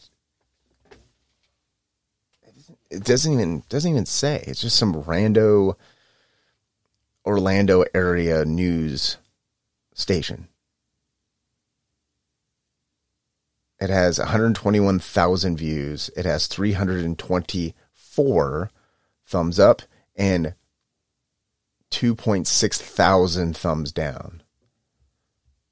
So, I mean, I don't know who the fuck is watching this besides people who live around Barnett Park or in the Orlando area. They watch this and they're like, clearly what they're saying is that this news story is not representative of the reality that's taking place in where they live. And I've never even fucking been to Florida, you know? Let's see, the next video. CBS Mornings. CBS Mornings. Video is entitled Fight Over COVID Vaccines for Children. 27,000 views, 115 thumbs up. 1.7 thousand thumbs down. Nobody likes this fucking video. Mm-hmm. Full-on push against the pandemic. More than 186 million Americans are now fully vaccinated, and COVID cases are down 40%. Oh God. The president has asked the Department of Labor. Biden's got that weird, creepy, like set, that like White House looking set where he does all of his. 24 Republican-led states have threatened to sue the administration for the proposed requirement. In a tangible way for people to see those lives, right? Because when you mention a number, it's so abstract. Volunteers from When you see the number, it's so abstract. It is. It is abstract. You know what else is abstract? Numbers of gun deaths. And the fact that gun death numbers by suicide get clumped in with fucking gangland shootouts and fucking liquor store robberies. You know. That's abstract. It's one thing to just put put numbers, raw numbers out there for people to sort of absorb, but to have these sort of like misery porn stories of just like, you know, fucking nurses crying and like, I put more people in body bags in the past 2 years than, it's just like what is that for? Is that to like scare people into, like, if you try to scare people into compliance, good luck with that shit. Like, good luck getting anybody to do anything just by fear. You know, it's like you're inherently going to have people who are going to fucking push back, and those people who push back get made out to be fucking crazy people who need to be hated and must work from home forever because they're not allowed to be around other people. It's like, yeah, let's segregate people because that's worked so well in the past. Yeah, it's when you go to the grocery store, like fucking 3/4 of the people in there aren't wearing a mask anyways. But we just like grocery stores don't count somehow. I don't know. What is the last video in this shit? Oh God, Adam, why are we doing this? Why are we trudging through fucking COVID-19 YouTube videos? Why? Because, you know, you can't listen to this podcast without being dragged into the misery porn that I indulge in. Sorry. I'm not forcing you to listen.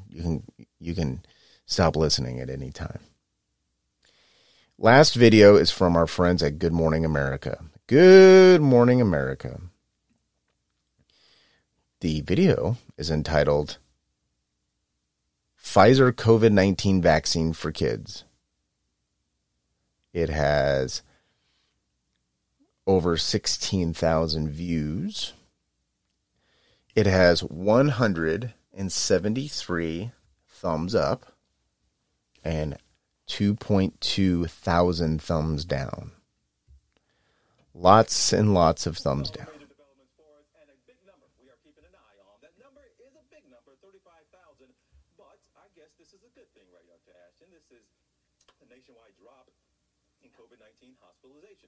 by 35,000 in the past 5 weeks.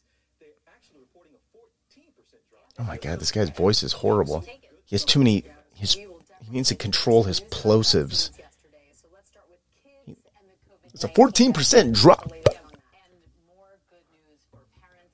Don't do that. Specifically from Pfizer about their COVID-19. So yesterday they formally requested FDA give emergency use authorization to the COVID-19 vaccine for this age group 5 through 11. This emergency use authorization thing is weird. Like, how long is something going to be emergency use authorization? Isn't it like when is this shit just going to be official? And I don't know.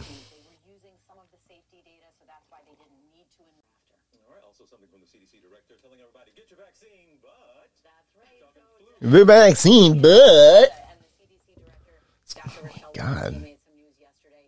Just reminding people how seriously we need to take influenza vaccine, but some protection always better than none. The U.S. didn't see much flu last year. Yeah, we didn't. Maybe we should think about why that's the case. Lots of great stuff. Mostly thumbs down. Great stuff. GMA. Oh boy. Okay. I'm going to spare you from COVID-19 news now.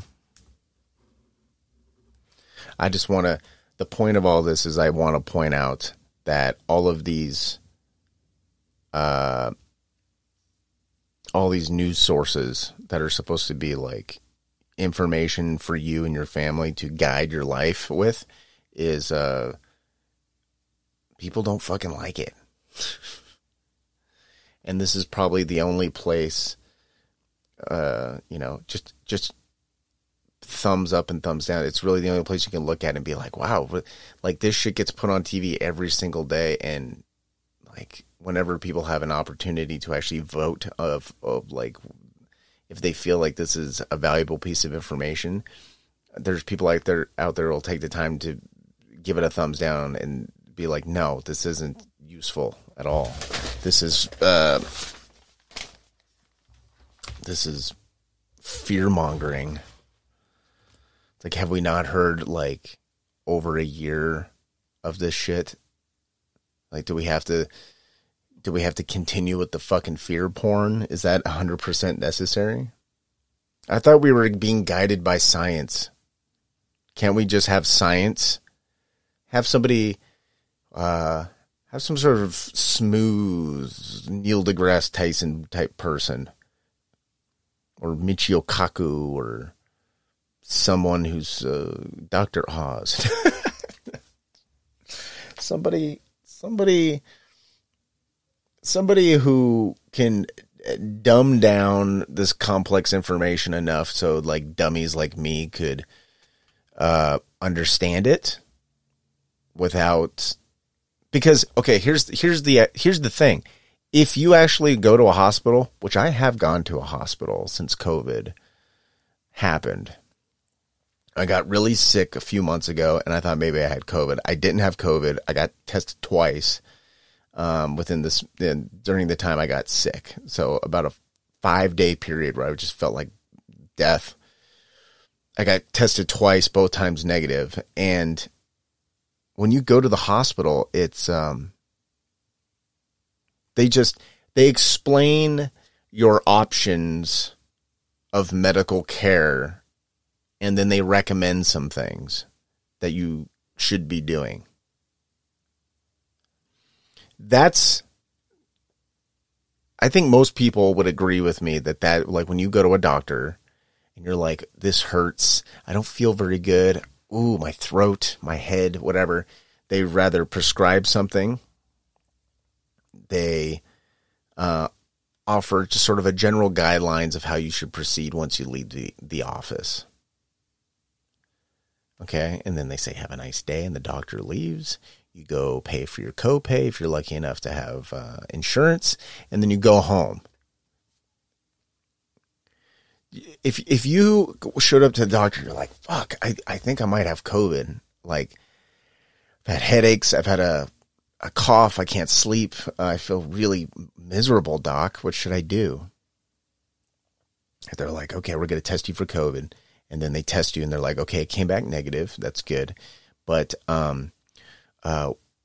if your doctor sat there and was like, do you have any idea how many people I've put into body bags this month or this year or the past 2 years? Do you know how many crying widows I've held in my arms? Do you know how many orphaned children? If you'd be like, what are you talking about? I don't, what are you doing, doctor? I don't understand what you're doing right now. Why are you being fucking weird?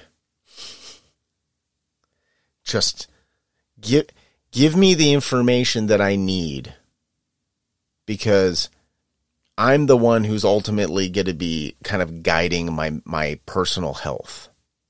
I'm not going to have a doctor walking side by side with me, or a nurse, or a virologist.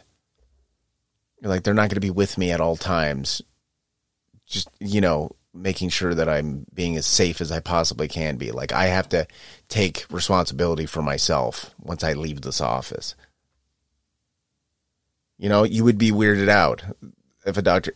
Now, presumably, the news gets their information from doctors who know what they're talking about. So, at what point... And obviously, I understand that news is sensationalized garbage. I get that, but at what point do they say, okay, well, we have all these raw data numbers about how we can report on COVID, but let's add a layer or 2 or 3 of just like, can we get footage of someone's funeral who died of COVID? Can we get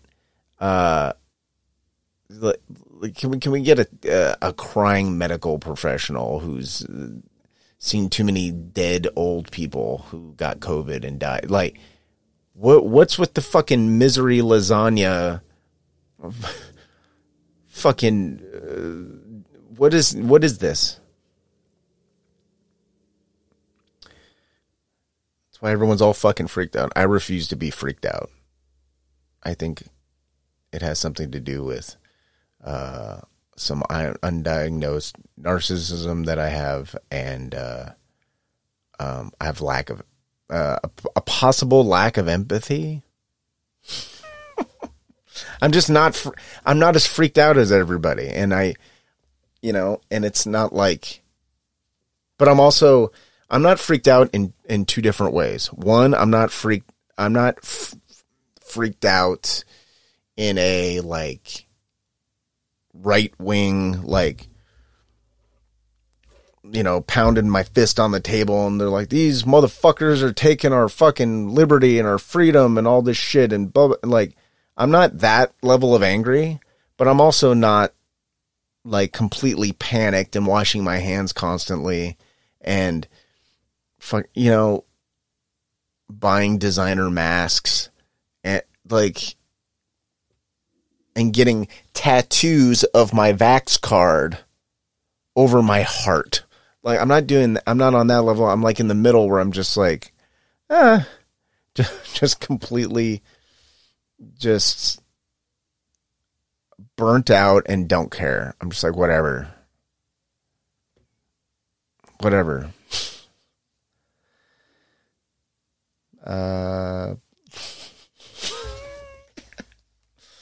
I just, at this point, I just don't care. And I think that's where most people are, if they're really, really honest. And I talk to a lot of people.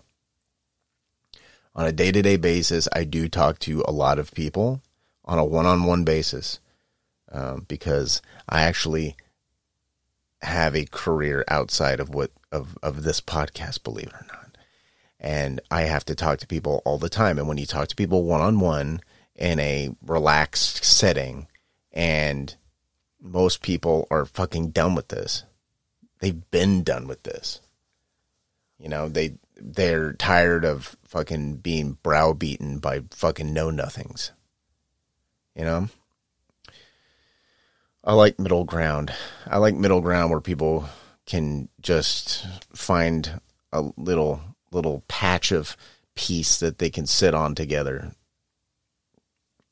Because all this frothing at the mouth anger and is I don't know. I just don't care. You know what I do care about? I care about the Deontay Wilder Tyson Fury 3. They're fucking the end of their great trilogy series of fights. I wish I can say that I purchased the fight, but I'd be lying. I came across it on the internet. I wasn't deliberately trying to steal or defraud or anything like that. But I ended up watching the fight, and it was very, very good. It was very good. Tyson Fury's absolutely amazing. He's definitely my favorite boxer. And maybe of all time. Who knows? Yeah, that guy's really fucking impressive, and he's very entertaining. And he's actually made me like excited to actually watch boxing. Like, you know, I grew up in like the 80s and 90s where boxing was actually pretty fucking lit, and then I just kind of stopped giving a shit after a while. But this fucking guy, fucking Tyson Fury, really has really piqued my interest. Other than that, I got my tickets purchased for Alamo Drafthouse for the movie Lamb, which looks weird. Looks like a weird fucking movie, but it looks good. Going to see that soon, and I'm also going to go see Halloween Kills, which is finally coming out. That shit was supposed to come out last year, but John Carpenter said, fuck that. I'm just going to wait till theaters are open. And it paid off, because now it's about to come out here in a couple of days, and I already have my tickets, and I'm going to go see opening night. Late opening night show. I'm going to go by myself and see it. I'm pretty stoked. I like these new Halloween movies. The one from 2018 is really good. If you haven't seen that, watch that shit. And then I hope the Halloween Kills is a nice conclusion to the 2018 Halloween. Very excited. God, I came across the fucking Scream. Okay, I saw the Scream trailer, and it doesn't look amazing. It looks like all the other Scream sequels, which is, I guess that's fine. You know, there's a continuity there. Like, it feels like an early 2000s horror movie. You know, but it has all the characters from those movies. It's got, what was it, Neve Campbell and Courtney Cox, I think, is in it, and everybody's favorite fucking actor / wrestler, David Arquette, is in it. It's so okay. So people, the original people from the movie are in it, you know, but they're just calling it Scream. Shouldn't it be Scream 5? Call it Scream 5. Don't call it Scream. There's already been a Scream. You know, it's not like it's being rebooted. It has the same fucking people from the other 4 movies in it. It's like, just call it Scream 5. It sounds cooler. I don't know when the fuck that's coming out. I don't think that's coming out till next year, actually. But I'll probably see that anyways, because as corny as the Scream movies are, they're actually pretty good. They exist in a little world that's pretty cool. Coming up here, let's see. coming up here soon. I think it's actually going to get recorded. I think we're actually going to record this on Wednesday. So in a couple of days, I'm going to do an episode with a friend of mine from back in California, and we're going to, it's going to be a call-in show, and we're going to discuss the Hellraiser franchise. And this is a friend of mine who it's actually starting their own podcast currently, and also has a podcast about talking about movies. So we were, sitting around kind of bullshitting and talking about being on each other's podcasts, and I'm not really looking to have guests on the show, but I'll make an exception from my friend Jill. So Wednesday we're gonna record a call-in show, and that'll probably be up on Friday, I'm thinking. But yeah, we're gonna discuss the Hellraiser franchise, and we're probably gonna talk about a bunch of other things as well. And we'll talk about there's supposed to be another Hellraiser movie coming out soon. I don't know where it is in its production right now. Actually, I'll look it up. Hellraiser remake 2022. Let's see, I'll just click on the first story here. This is from September. Hellraiser remake is shooting now and it'll be beautiful and scary. Yes. David S. Goyer, who is currently co-writing and producing a highly anticipated Hellraiser remake directed by David Bruckner. Quote, "We are shooting as we speak. We're about 2/3 of the way through it, and it's going to be pretty neat," says Goyer. David Bruckner is definitely sticking true to the mythology, but also reinventing some of it. I think it's going to be beautiful and terrifying. Reinventing some of it. That's the part of that quote that concerns me. Based on the novella The Hellbound Heart by English author Clive Barker, who also wrote and directed the original film adaptation of the story, Hellraiser is centered on a mysterious puzzle box that blah, blah, blah, blah, blah, blah, blah. Yes, we know what Hellraiser is about. The franchise boasts 10 films, countless novelizations and comic books, but with writing includes the Night House screenwriter, blah, blah, blah, blah. Okay, so it's being filmed right now, and it'll come out whenever the fuck it comes out. Or do they have an actual release date?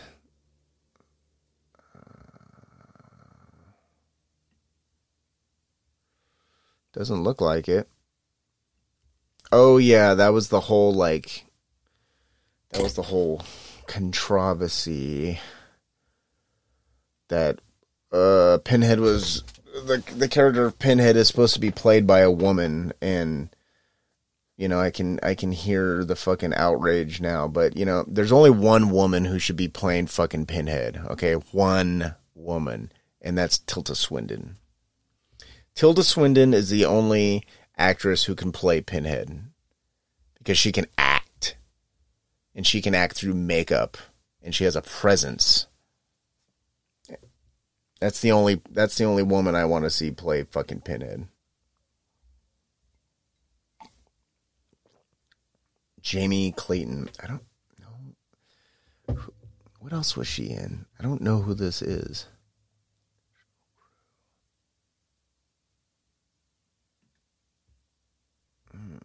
Okay.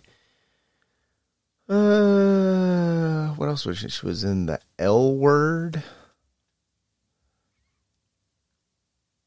sequel, a TV document. Okay, she was in Roswell, which I never seen. Designated Survivor, which I didn't see. I'd only want to see it because I like what's his face, Kiefer Sutherland. Okay. So it looks like she's done a lot of TV.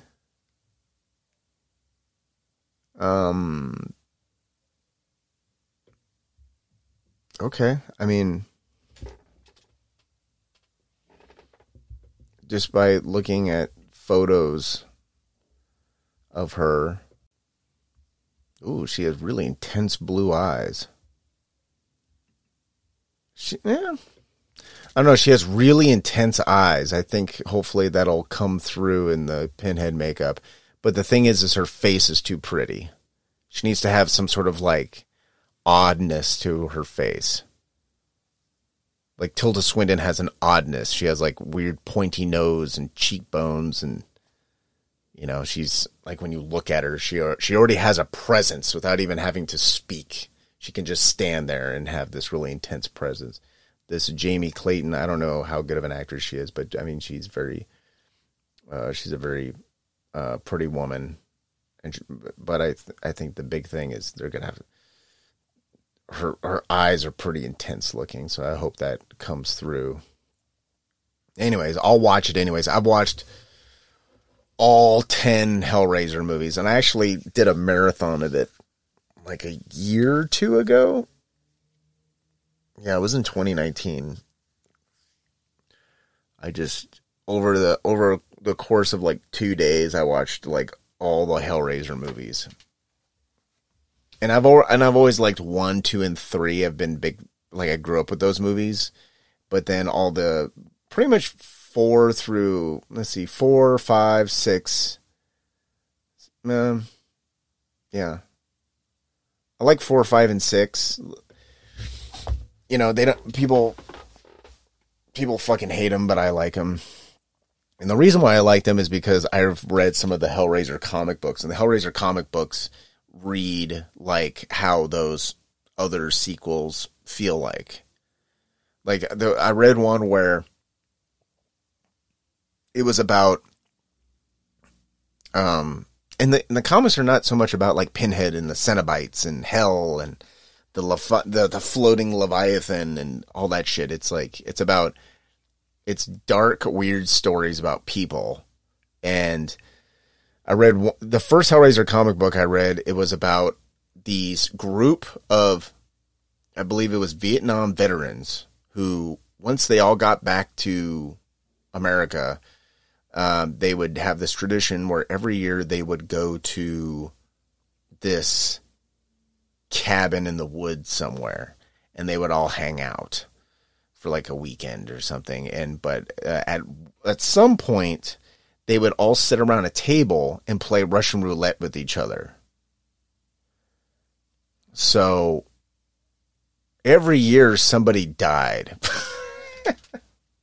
So it just goes through the entire, basically the story is like everyone eventually dies because, I don't know, math. It's sort of how the odds are. If you just keep going back every year, eventually there's going to be fucking nobody left, right? And then like that was it, like everyone dies, and I think they tied it in with like the puzzle box was in the room, and I think like when the last guy was standing, the puzzle box opened and like Pinhead took that guy away to hell or something. I'm fine with that. It's fucking weird. It's different. That's how the movies are. And if people would like read 1 or 2 of like just random Hellraiser comics, which will take up max 30 minutes of your life, and then you kind of go back and look at those other Hellraiser movies, 3, 4, 5, 6, like you would go, oh, okay, this makes sense. This is definitely a lower budget type of movie, but I get what they're doing, and maybe you'll see it as not as bad as you think it is. anyways, I'll watch any Hellraiser movie because the last one they put out, the last two they put out were pretty fucking bad. So, you know, it'll be nice to see some fresh blood in that series. Other than that, thank you for listening to Skeleton Factory Podcast. This was episode 5. And episode 6 should be up this coming Friday. And it'll be the first call-in show. And we'll be talking about the Hellraiser series. It'll be me and my friend Brother Jill. Brother Jill will be calling in from Oakland, California. And we'll have a nice little chat. Nice, friendly chat. Well, thank you for listening. And, you know, I'm here to rescue your movie night one movie at a time. Have a great rest of your day. Until next time. Bye.